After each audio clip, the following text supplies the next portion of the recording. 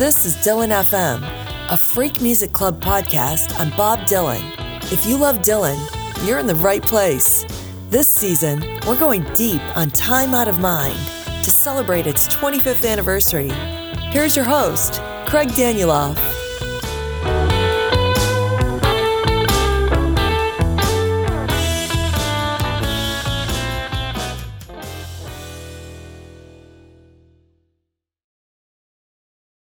We talked to Ray Padgett in episode 6 when he took us on a tour of the cover versions of the songs of Time Out of Mind. Ray runs a website called Cover Me, but he's also the guy behind the great Dylan Substack newsletter, Flagging Down the Double E's.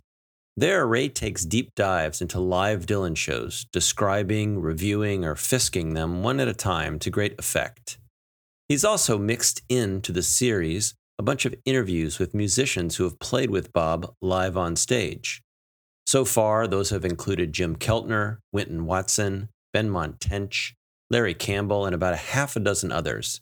And they've each been really interesting with stories about the music and the man who plays with them. Well, it turns out that these weren't just little side trips for Ray, and he's now spoken with over 50 people who have been on stage or involved with Dylan's amazing live career. And he's putting all those interviews into a new book called Pledging My Time. And he's asking you to pledge too.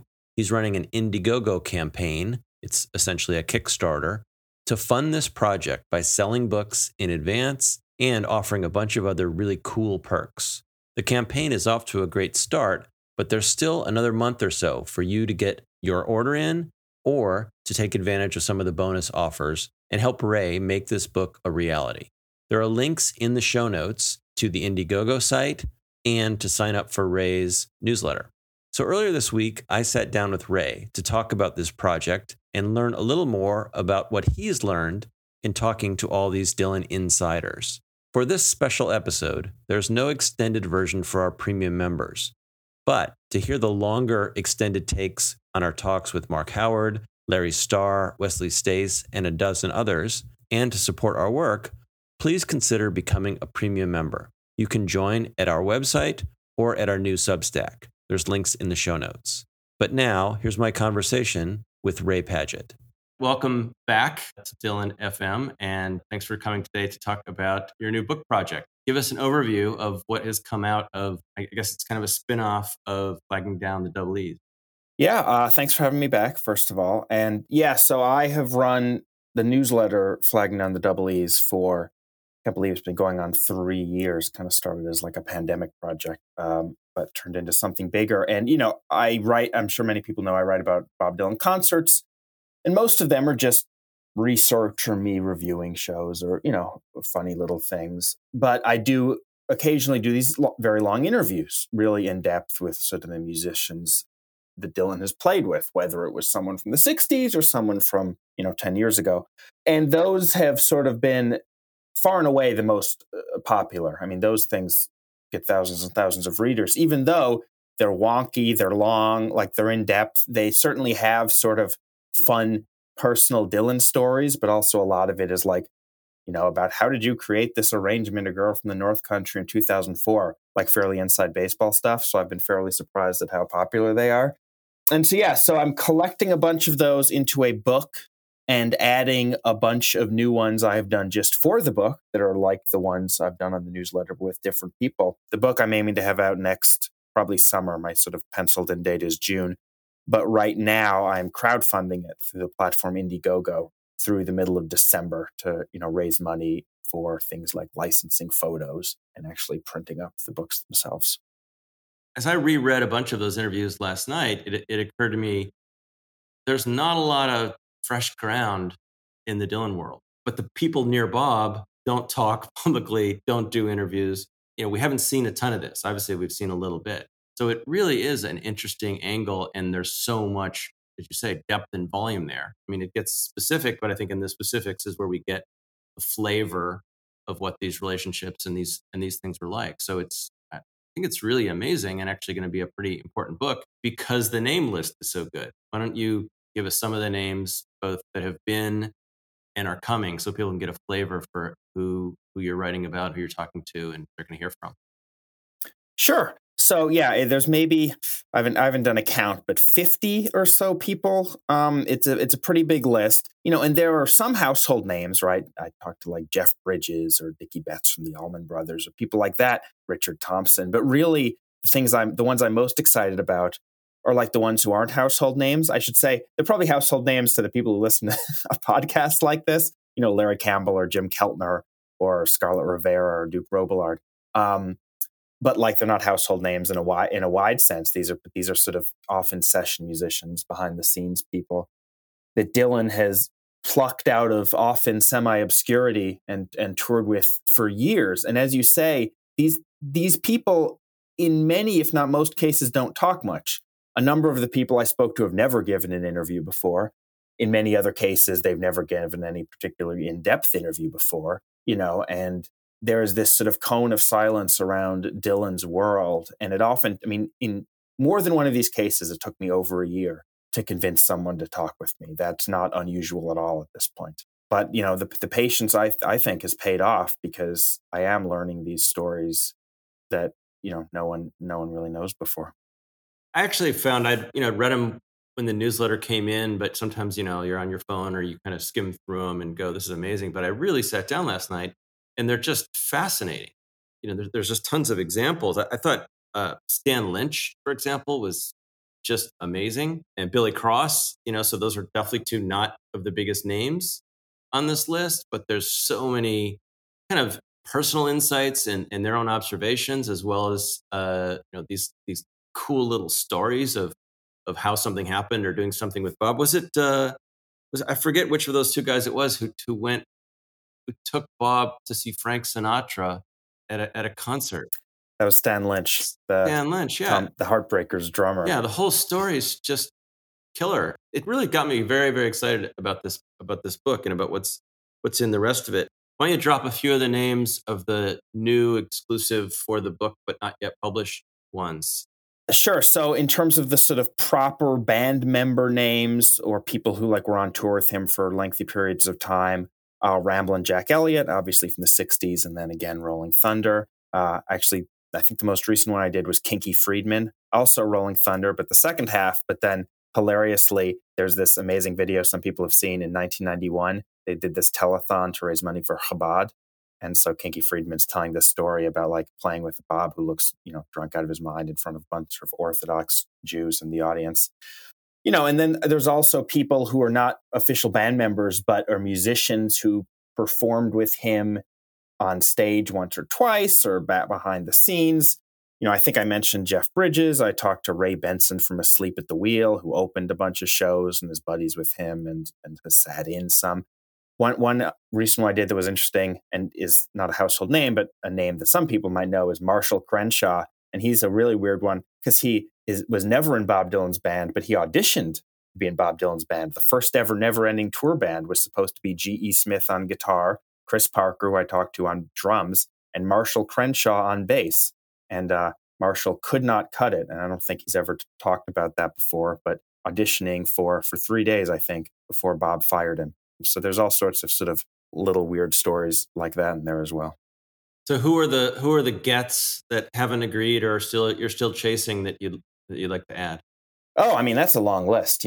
Like I say, I've been amazed at how much success I've had, but Lord knows I still get no's or no responses. It's sort of interesting because the people who I, on some degree, most like to get are also the people who've talked a fair amount. Obviously G.E. Smith would be someone I really am hoping to get, but he's also someone who's done a fair number of interviews. Robbie Robertson would be the same thing. Al Cooper. Yeah, Al Cooper. I'm going to try again with him. We've emailed some, and he's like, "I'm sick of talking about Bob," which fair enough. He's been doing it for 60 years, continuously at this point. But I'm like, how about just one more? But his stories probably are told, and that's probably true for some of these other people too. And I do think these new ones are kind of amazing. I thought, who was the very first drummer, or the drummer who did? Billy Cross was the 78 drummer. He was the 78 guitarist. Oh, I've spoken to a lot of. I feel like I would actually. So one of the things I'm doing for this Indiegogo is I'm going to create some sort of Zoom book parties with the band members, just for donors. Right. And one of the ones I've spoken to so many drummers. I'm thinking of doing a Dylan Drummers Summit with drummers from across the decade, like Stan Lynch, and then That would be Chris awesome. Parker, who was the early Never Ending Tour guy, and then Winston Watson, who was there for years, and Jim Keltner, of course, who's like probably played with Bob across more decades than anyone. I don't play the drums. I know next to nothing about drums, but for some reason, I'm good at talking to drummers. So we should sort of clarify where part of the reason that we're talking about this right now is because you have this Indiegogo going. You're looking for support because you're self-publishing the book, so people can basically pre-order, commit some dollars, and there's tiers of different benefits that you have. And this is going for about another month as of the time we're recording this. And you're doing very well so far. You've passed your goal, but talk a little bit about the tiers and levels and what you're looking for people to sign up to do. Yeah. So as you say, I'm self-publishing, which means my first 2 books were through publishers, and I got an advance. There's no advance. The advance sort of comes from you all. And there are a variety of tiers. The lower tiers are just straight pre-orders, like you would do with any other book. You can get it in hardcover, you can get it in paperback, you can get it as an ebook. Simple enough. But then when you go a little higher, that's when it kind of gets fun and more interesting. Because like I said, I'm organizing these virtual book parties that are going to be private just for people who have donated. And I've already talked to a bunch of the musicians, including many that we've spoken to, about joining. And, some of them, maybe I'll do a one-on-one with Benmont Tench from the Heartbreakers or something. But like I say, maybe I'll do a bunch of drummers. I've talked to a million people from the Rolling Thunder Review. So I've spoken to Scarlett and Rob Stoner and Mansfield and stuff, and maybe have them all on at once. And I'll talk to them, and, people who have pre-ordered the book at these levels can talk to them too. Jump on the Zoom and, ask Scarlett a question or ask Benmont or Stan Lynch a question. So that's sort of at the higher levels, not, I don't think, outrageously expensive, but a little more expensive. You get access to those, and I'm going to try to make them pretty fun. You mentioned before, the reluctance and the difficulty of getting people to participate. Have you learned anything about the way secrecy works in the Dylan camp? Meaning, have they told you they were expressly told? Are they violating documents? Has Jeff Kramer come to your house and soaped your windows or anything? I haven't heard from either of the Jeffs yet, who seem to run everything in the Dylan world. No, if anything, my surprise has been the opposite. I sort of assumed, I remember when I did my first interview or when I reached out for the first one like 2 years ago, I assumed that there were like NDAs because of how little people talk. And there aren't. No one has ever said they signed an NDA or even were expressly told not to talk. It's sort of a unspoken thing. It's the fact that everyone knows that Bob Dylan is quite private, so they don't want to violate his trust or, his confidence, which is why early on, it really took me a while to get any interviews. But then I think once people see my approach and that they're respectful and it's always about the music first, and they're not dumb questions, they're not gossipy questions. I think that's why I've been able to get as many people as I have.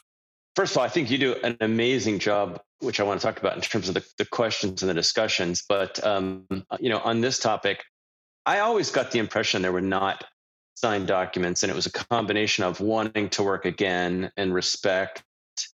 I'm kind of not surprised. I also think you have the benefit in many cases of decades, of time. And which actually reminds me of something I thought of, and I'm curious about your take on this, which is they've talked so little, and yet they had, like your Larry Campbell interview kind of expressed this a little bit. They've had this best experience that any musician could ever have.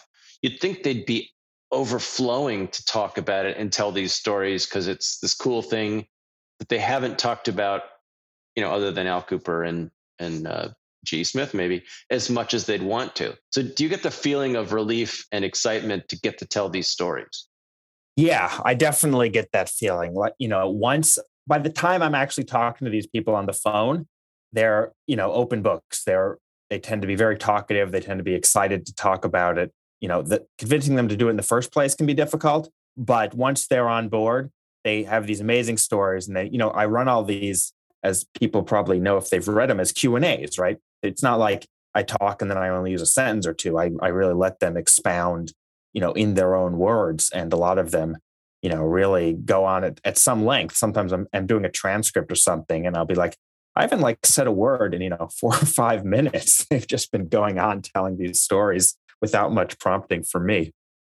Yeah, I actually think that comes off as one of the nice, elements of it. They get to go on and talk. I also think you ask the kinds of questions that even if they got talked to by, the mainstream press, Rolling Stone, who would have the goal of the big overall arching thing, I think the cool stuff comes out because you're saying, hey, what happened when you walked up to the Pope, or what was it like when, Tom Petty did this and Bob did that. So the detail puts them in a frame of mind, to tell more interesting stories, frankly, than to try to, in their heads formulate the big PR downbite statement. Yeah, I think that's true. Obviously I do a lot of research for these, but also in some sense, I've been doing research for 20 years by being an obsessive Dylan fan. So I do go fairly deep. And even of the people who have sort of a stock thing of stories they do tell, like for instance, Kinky Friedman, I mentioned, I recently talked to him. We talked about Rolling Thunder, and he's got some great stories, some of which he's told before. He's a guy who's out there as a public persona, out there in many ways. But so we talk about that, and I get some good stuff.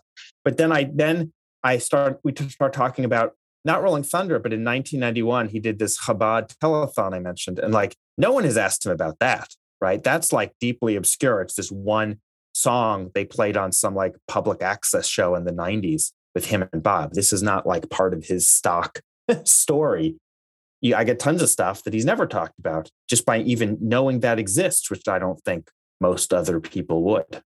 It's just a great idea for a project. So as you've done the interviews, that you've done, I don't know what percentage of the book ones are done. I know it's quite a few.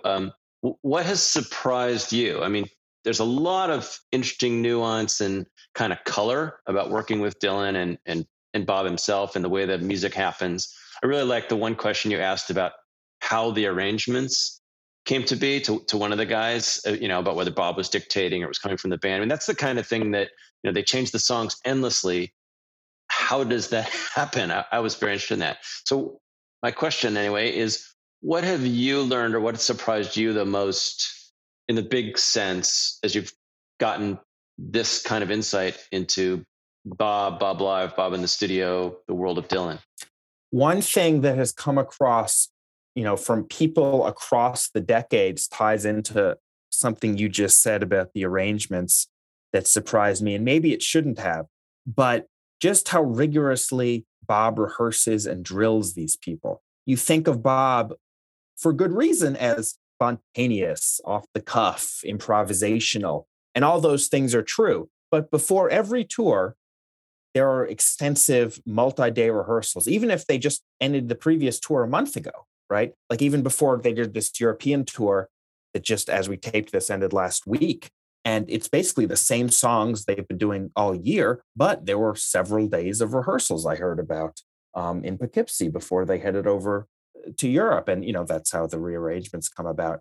But what then did not surprise me is you hear plenty of stories. Like I was just talking to this guy about learning what song, I think it was a new arrangement of Tangled Up in Blue. And he was saying they worked on it for like 2 hours in rehearsal. And then the next day they went on stage and Bob started performing it a completely different way. So that part does not surprise me, that there are these extensive rehearsals that then Bob may or may not follow when they actually get on stage. That has always struck me as well for a guy who's 3,000 shows in, right? These 2-hour sound checks, which I know Bob doesn't often go to, but obviously wants them done. And then these long rehearsals endlessly. It's very impressive. There are these long rehearsals, but it's not like Bob comes in with a to-do list and saying, all right, we're going to do this song and we want to arrange it this way. And here I wrote out a bunch of charts for everyone to follow along. There's these long rehearsals, but of course, Bob usually comes into them and just starts playing something, and he may or may not say a word to the band the whole time. And the arrangements kind of come out of them just trying to follow along and holding on for dear life in some cases. It sounds like he does the arrangements as an idea he's reaching for and expresses that, and they work for it. But we've heard endlessly over the years that people are just expected to live up to or read his mind or follow him. And that somehow, I don't know what the right word is, but being asked to do that allows them to do it. There is this lack of communication that seems to contribute to the success. Paul Williams used to talk about Bob as this sort of psychic band leader, somehow moving them all in the same direction. Yeah, I mean, I think that's true, but it can cut both ways. A lot of musicians, the people who stick around especially, love it. They find it very rewarding and unlike anything they have done before or since. But there are others, often the ones that don't last that long, that are not on board with it, that find it extremely stressful, understandably, getting no direction from the boss. I talked to Duke Robillard, who was a guitarist who recorded successfully with Dylan on Time Out of Mind. It went well, he was happy. And then 16 years later, Bob hires him to join the touring band. And he goes, oh, great. We had a really good relationship. And, there's maybe a month where it's good. And then immediately things go south fast and Bob's glaring at him on stage, but not really telling him what the problem was. And soon, within, a week or two, Duke is out mid-tour. He's just gone. There's a big fight on the bus he told me all about. So it's, it can be stressful at the same time that the guy, he's not going to you're reading these cryptic looks where he looked like he smiled at me when I was doing that solo, or why is he glaring at me now? And you've just got to kind of roll with that if you can. Yeah, even Larry Campbell, right? Someone who was obviously deep inside for a long, long time, expressed a little of that, although a good attitude towards dealing with it.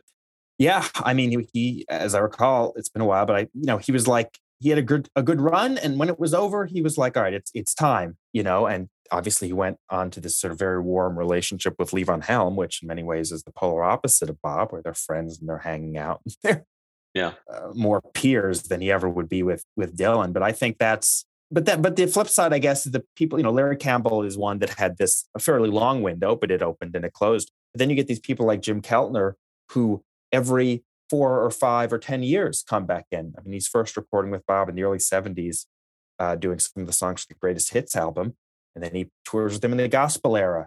And then he does the Traveling Wilburys with them. And then he's even in the Never Ending Tour, he's subbing in like the 2000s. So some of these people just sort of come and go over the decades. And I think they're the people who can sort of roll with Bob's weird MO the best. Yeah, the other interesting thing, obviously, is kind of the personal insights. And we seem to hear a spectrum or both sides of the coin there. There's a lot of these stories about Bob being, very caring and very, personable with them and their families and their different situations, and fun. And, there's one about, again, one of those guys I read that I mentioned earlier, who he talked about diving off a boat and Bob going swimming with him. And he kind of said, Bob was up for anything, and sending a plane, somewhere to a funeral and other, nice gestures. And then there's these other situations where there's zero communications, or Bob's got to be Bob. And so what more did you learn on the personal side, or just sense of Bob the man in aggregate from these conversations? As you say, it's sort of all over the map, but there is more loyalty, maybe is the word, in terms of music. Like I say, these people keep coming back. Another one's Alan Pasqua, who played keyboards for the entire 1978 tour. Doesn't hear a word from Bob for like 30 years. And all of a sudden he's playing on Murder Most Foul and other things just a few years ago. Or like another one that struck me was, I've spoken to a few sort of behind the scenes people, and one of whom is this guy, Richard Fernandez, who is the tour manager for Tom Petty and the Heartbreakers and Bob Dylan for a while. And so, they tour together in the 80s. Richard Fernandez sticks around for a couple of years while Petty's sort of off the road. And then Petty gets back on the road. He says bye to Bob. That's the end. He doesn't really talk to him again much. But then Richard Fernandez is at home in Hawaii a few years ago. The day after Tom Petty dies, his phone rings. Who should it be but Bob Dylan, calling to offer his condolences. I knew you were close. You worked together the whole time. And they just chit-chat about, missing Tom Petty. This is, again, decades after he talked to him. So given how enigmatic he is, reclusive, you don't think that's not the guy. I don't think that's his public perception as that guy. He certainly doesn't crow about it, but there are more stories like that than I ever expected. All right. I'm really looking forward to this book, and maybe those events that you're doing. But it was one thing that occurred to me last night is, behind me is, like most of our listeners here, shelves full of Bob Dylan books. There are very few that are based on kind of primary first person, information, right? It's a bunch of folks thinking about Bob or reading into Bob or whatever. And I was Suze Rotolo and the Victor Mahmoudis book, which is, kind of second person from the tapes. And, there's maybe 2 or 3 others, but I really think this is going to be an interesting addition to the canon. So I'm appreciative that you did it and glad you stumbled into this idea. I think it's going to be fantastic. Well, thank you very much. I have my own Bob Dylan bookshelves as well. And yeah, I hope to have this be a little different than anything else that's on there. All right. So everyone's got a few more weeks to go to dylanlive.substack.com. There'll be a link in the show notes, however you're seeing this, directly to the Indiegogo. So you can either pre-order or get yourself some perks to get access to this book. And mid next year sometime, we'll look forward to having the book. And I'm sure, Ray, you and I will speak again. But thanks for joining us for this preview today. Well, thank you very much. I have my own Bob Dylan bookshelves as well. And yeah, I hope to have this be a little different than anything else that's on there. Don't forget to subscribe and rate this podcast. It really helps. For bonus episodes and more, become a member at freakmusic.club/join. And you can follow us on Twitter or Instagram at FMC_Dylan. Thanks for listening.